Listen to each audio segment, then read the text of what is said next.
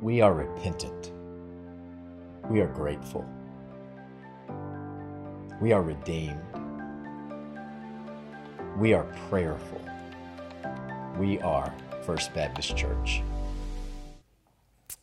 Well, good morning, everyone, and welcome again to Logos Worship. I'm Danny. I'm the preaching pastor in Logos and have the privilege of leading us in worship in this space. So whether you are still at home worshiping in your own living room or right here in this space with us, it is good that we're together, even virtually. It is good that we're together, and we have the privilege of worshiping God without fear, and the privilege of reading His Word with one another. Let me remind you, another part of our worship is giving, and we encourage you to continue to give faithfully to further the ministry of this church family, and also as an act of worship. That God, I entrust you with my whole life as you have blessed me with many, many, many things. And so, Lord, here, take a portion of what I have, you've given me, and I give to you. And you can do that by going to fbcsa.org/give, or we have those little boxes as you exit here to the left. You can put that in there as well. But continue to give, to be a part of what God is doing in this church family. We are in week 2 of our brand new series, Solomon, Building a Place of Worship. This is part of our Reverse series. We read the same passage together every week. We're in small group, hopefully, in Bible study around the same passage. And you get to hear me preach, or Pastor Chris preach from the same passage every single week. So if you're just tuning in for the first time, this is just week 2. You can catch up to where we are. We're in 1 Chronicles and portions of 2 Chronicles. We're also in week 2 of an emphasis in the month of March that we're calling Redirect. It's something that we're doing here in the Logos worshiping family, and we're going to take these next few weeks to really challenge one another to adopt a rhythm of genuine repentance, where our heart is in it. And not just repentance or a confession, but the kind of repentance that moves us along towards God and aligning ourselves with who He is and what He is doing. No longer going our own way, but going His way. So we're going to be talking about that every single week through the month of March. Repentance, redirect, moving towards God together. This week we are in 1 Chronicles chapter 28, verses 11 through 21, and I'd love to invite you to stand with me, and we're going to read just verses 19 through 21 of that chapter. All right, let's read this together. Every part of this plan, David told Solomon, was given to me in writing from the hand of the Lord. Then David continued, "Be strong and courageous and do the work. Don't be afraid or discouraged, for the Lord God, my God, is with you. He will not fail you or forsake you. He will see to it that all the work related to the temple of the Lord is finished correctly. The various divisions of priests and Levites will serve in the temple of God. Others with skills of every kind will volunteer, and the officials and the entire nation are at your command." You may be seated. Father, thank you so much for your word. Thank you for King David. Thank you for the chronicler who put these words to paper so that we can now read them today, and by the power of your Spirit be encouraged and equipped to be your people now. In Jesus' name we pray, and all God's people said, amen. So last week we began this series, and we learned that because of David's passion and zeal for the Lord, he loved his God. He had been forgiven of much, and he had recognized that the very heartbeat and life of his people was the God of all creation. And he desired, out of that zeal, to build a physical temple in the new capital, Jerusalem. Remember, he looked at his own palace that God had blessed him with, this beautiful palace made of cedar, and he looked at a tent outside his window that housed the Ark of the Covenant. We'll talk more about that in a second. But he lamented. He looked at his palace, he looked at the tent and the ark that represented the very presence of God. And he says, who am I to have a big palace for myself? And I have left the presence of God in a tent.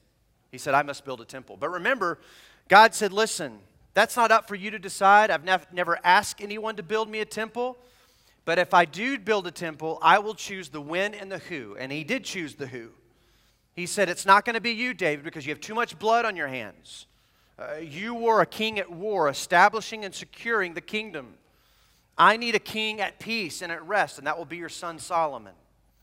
Right? God promised them rest. He said, I'm going to send you into the land of milk and honey, and I will give you rest. And Solomon was a representation of the rest that God promised. And essentially, the permanent temple would be a symbol of that rest too. Although because of their own rebellion, from that point on, they didn't know much rest at all because of the judgment of God against them. But nonetheless, David had zeal, longed to build the temple, but God said, you won't do it. You won't do it. Solomon will. Now remember, last week, David issued a challenge to Solomon. He said, if you're going to build this temple, you must have the heart to match. Right? And that's where we talked about redirecting ourselves. That God longs for all of who we are. David told Solomon, listen, God knows your heart, God knows your mind. So you be sure that your heart and mind are in the right place if you're going to be about building the temple. It can't be worship as a show. That worship has to be caught up in your very heart and mind.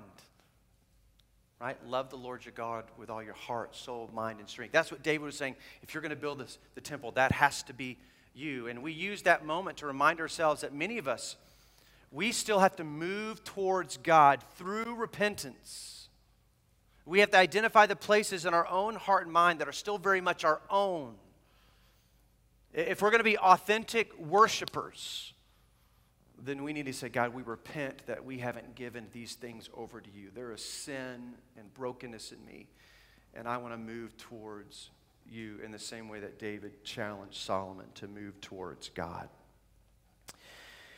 Well, today we are in different verses in the same chapter. And at the end of the day, I want to use these verses to remind us, as David essentially reminded Solomon, that God has given you all that you need to do the work. God has given you all that you need. But before we get there, we're going to read a few verses in this text in a moment. But before we get there, I think it's helpful for us to put some historical things in perspective to know what David is doing. So at this point in history, David has just established Jerusalem as the new capital of Israel. He has brought essentially two kingdoms together. The northern kingdom, southern kingdom, Israel and Judah. He has brought them together, and he has moved the political capital to Jerusalem. This is where he built his palace.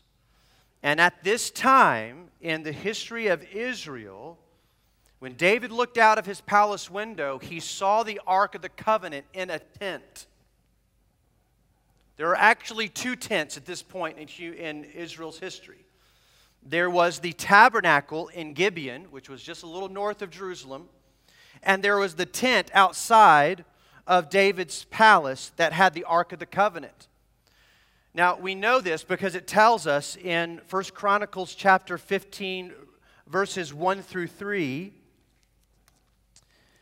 it says, David now built several buildings for himself in the city of David. One of them was his palace. He also prepared a place for the Ark of the Covenant and set up a special tent for it. Then he commanded, no one except the Levites may carry the Ark of God. The Lord has chosen them to carry the Ark of the Lord and to serve him forever. Now, there's a lot of history that's going on here to get us to this point, but the Ark of the Covenant was not with the tabernacle because of some really poor decisions made by the people of Israel, but it was in this other place. And David said, I want you to go get the Ark of the Covenant and bring it to Jerusalem and put it in the tent.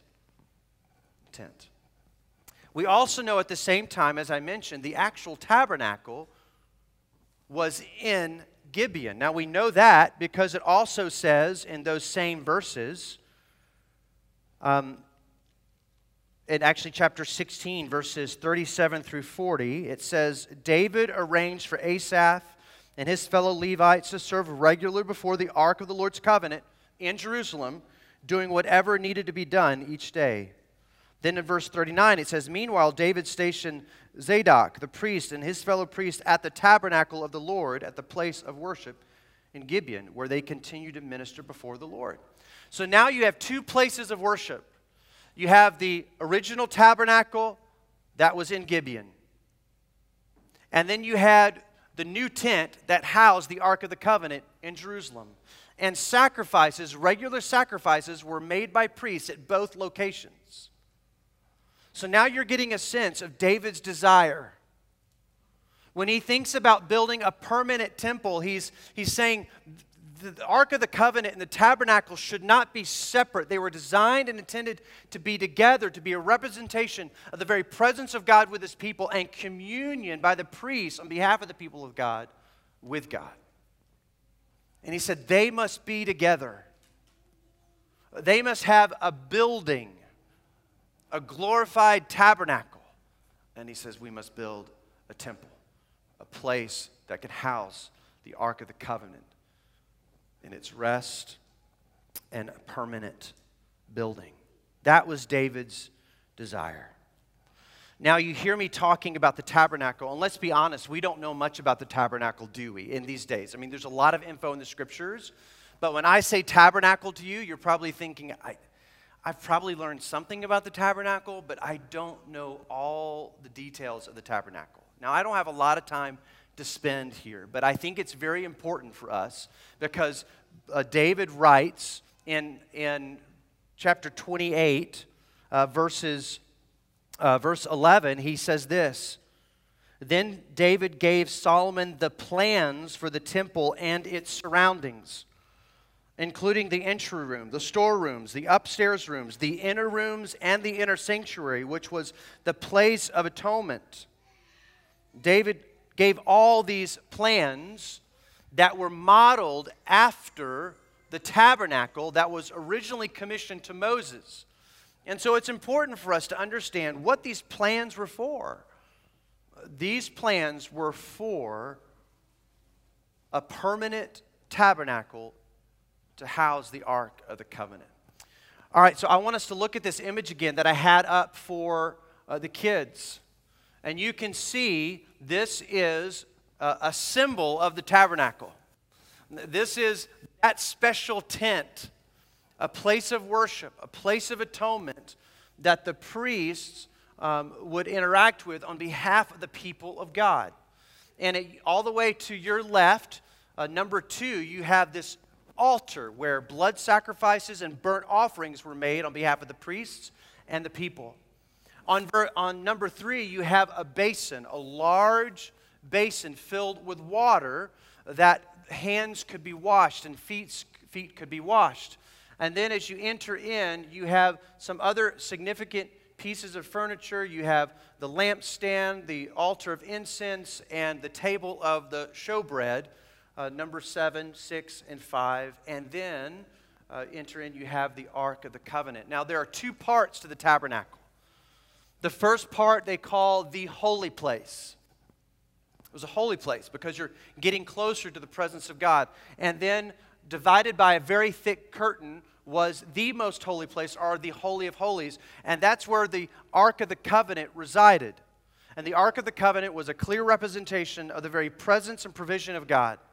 That when Moses would meet after they built the Ark of the Covenant, he would meet with God between the 2 cherubim that were on the covering of the Ark of the Covenant.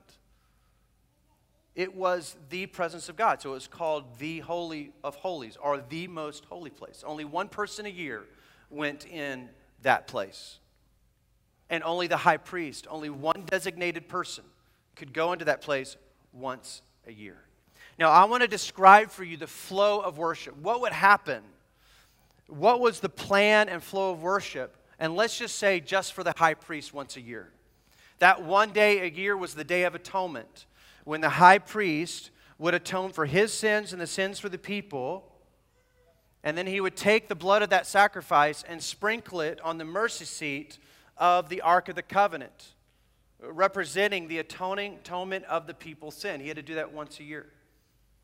And so the flow of worship would consist of this. The high priest would come to that burnt offering, that altar, and he would offer an offering for himself and on behalf of the people of God. He would offer sacrifice, blood sacrifice, a burnt offering. And once that was done, he would then move on to the basin.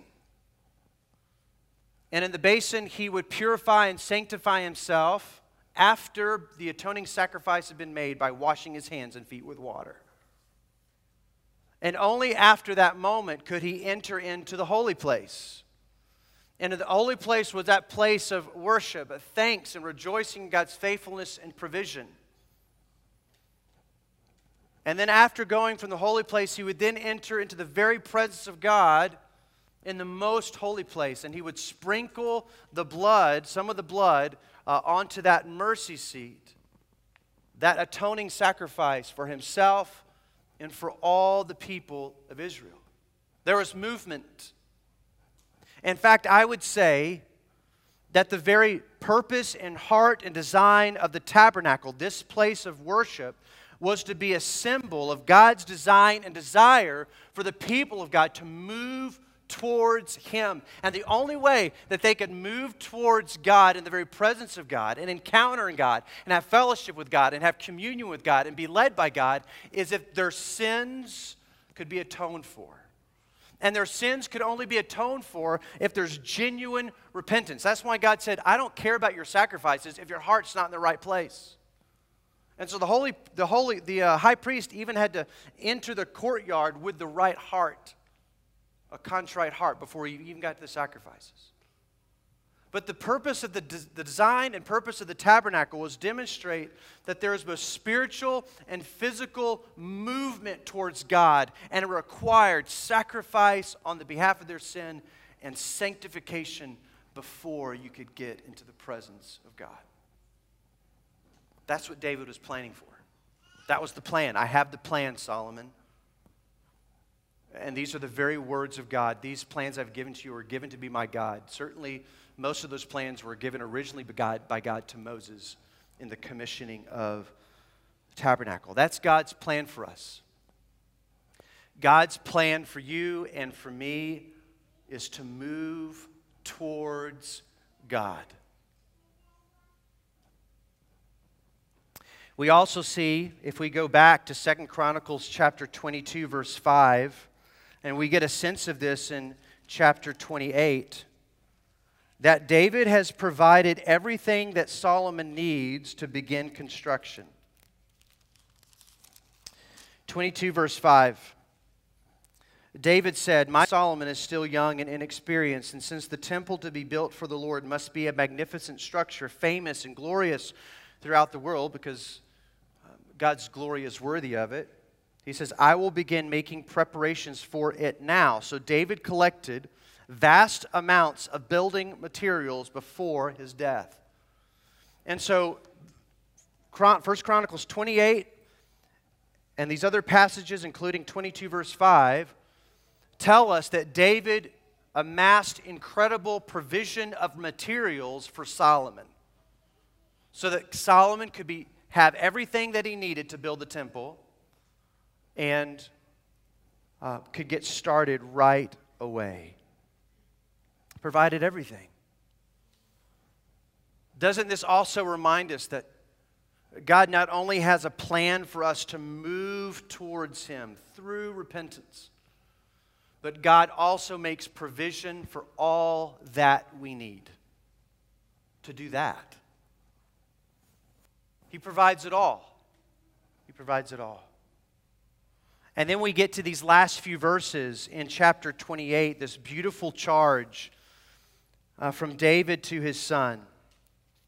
And let me just read those again. He says, "Be strong and courageous and do the work." These are very familiar words. Moses said these to Joshua. Joshua received them We've heard these before. Be strong and courageous and do the work. Don't be afraid or discouraged, for the Lord God, my God, is with you. He will not fail you or forsake you. He will see to it that all the work related to the temple of the Lord is finished correctly. The various divisions of priests and Levites will serve in the temple of God. Others with skills in every kind will volunteer. And the officials and the entire nation are at your command. What a great reminder to Solomon. I know, Solomon, I've given you a significant task to unify worship in Jerusalem by building of the temple and bringing the ark and the tabernacle together once again so that we can be his people and he can be our God. That is a momentous task. And I have given you all the plans that you need. And I have given you all the provisions and materials that you need to make that a reality. And let me promise you, you don't have to be fearful because God's with you. He's never going to leave you. And not only that, Solomon, but God is going to finish the work. God will see to it that the work that I'm commissioning you to do, he's going to complete it. And he's going to surround you with people of God, priests and volunteers who will help you finish the work. You know, in Philippians 1:6, what does Paul say to the church? He says, can I just tell you something? That what God has begun in you, he will be faithful to complete it. That's a good truth. And so as we handle all these verses about plans and materials and this commission to David, we're reminded of some beautiful truths we always need to hear, that by God's plan, God's provision, and God's power, he will finish what he has started in us. And how? Because he provides all that we need. 2 Peter chapter 1, verse 3. Listen to this. By his divine power, God has given us everything we need for living a godly life. God has given us everything that we need to live a godly life, to move towards him through repentance. All that we need. And that all that we need is found in Jesus Christ. Now, if you want to get some really cool details about the tabernacle and the temple, all we have to do is go to Hebrews chapter 9. I'm just going to read a handful of verses. But in Hebrews chapter 9, listen to this.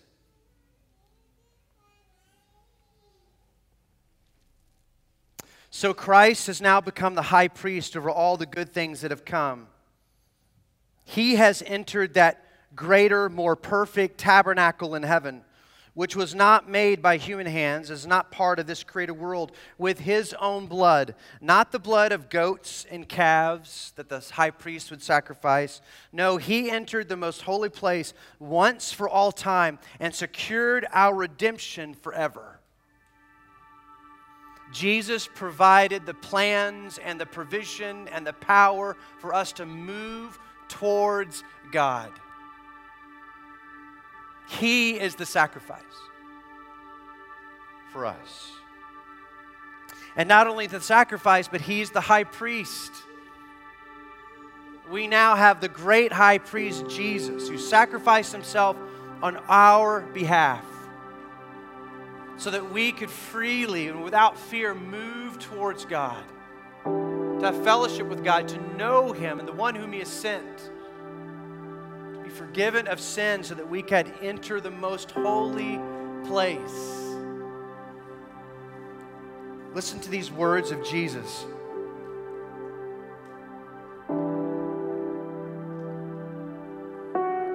When John the Baptist first saw Jesus, remember what he said? Behold the Lamb of God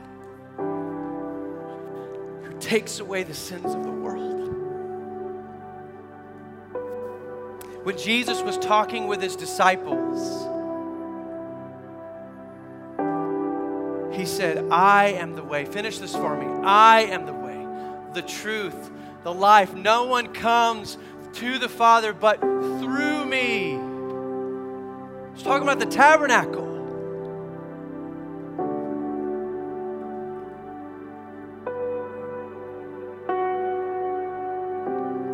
washing his disciples' feet. Remember what Peter said? I can't have any part of this. I should be washing you. And Jesus said, if you don't let me wash you, you can't have any part of me. He is the water in the basin that cleanses us and sanctifies us from our sin. Then we move into that holy place. What did Jesus say? He said, I'm the light of the world. If you follow me, you will not be in darkness.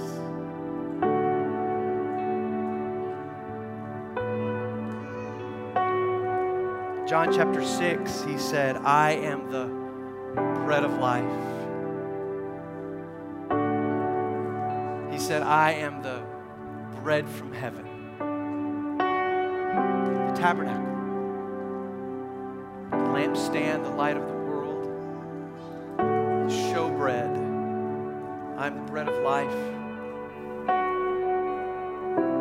And even Romans tells us that Jesus now intercedes on our behalf before the Father, the altar of incense, which was symbolic of the fellowship that the people could have with God, their prayers before God.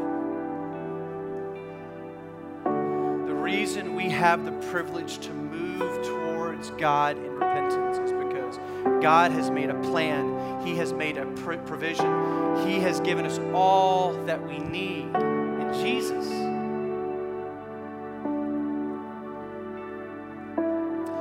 What a privilege it is right now for us to take part in the Lord's Supper. So hopefully you picked up one of these as you entered. If not, there are some still in the back, but hopefully you have one of these. Where we get to remember and exalt the Lamb of God who was slain so that we can enter the most holy place. Let me just remind you, these can be a little tricky. There are two little flaps. There's this little thin flap. In fact, see, I'm already having a hard time finding it. I say these things to you so you don't spill grape juice all over you. But go ahead and try to separate those. In a moment, you're going to have an opportunity to take both of these together, just back to back on your own or as a family.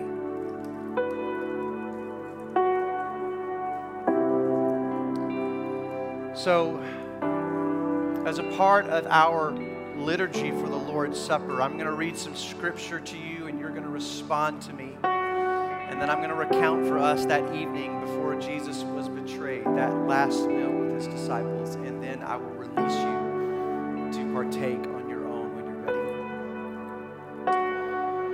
And so, in Romans it says, if God is for us, who can ever be against us? Since he who did not spare even his own son, but gave him up for us all, won't he also give us everything else? He's all we need. Who dares accuse us whom God has chosen for his own?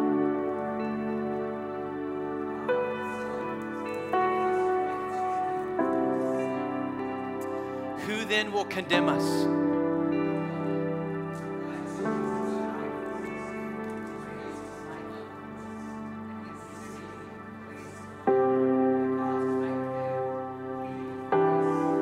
Can anything ever separate us from Christ's love? Does it mean he no longer loves us if we have trouble or calamity or are persecuted or hungry or destitute or in danger or threatened with death?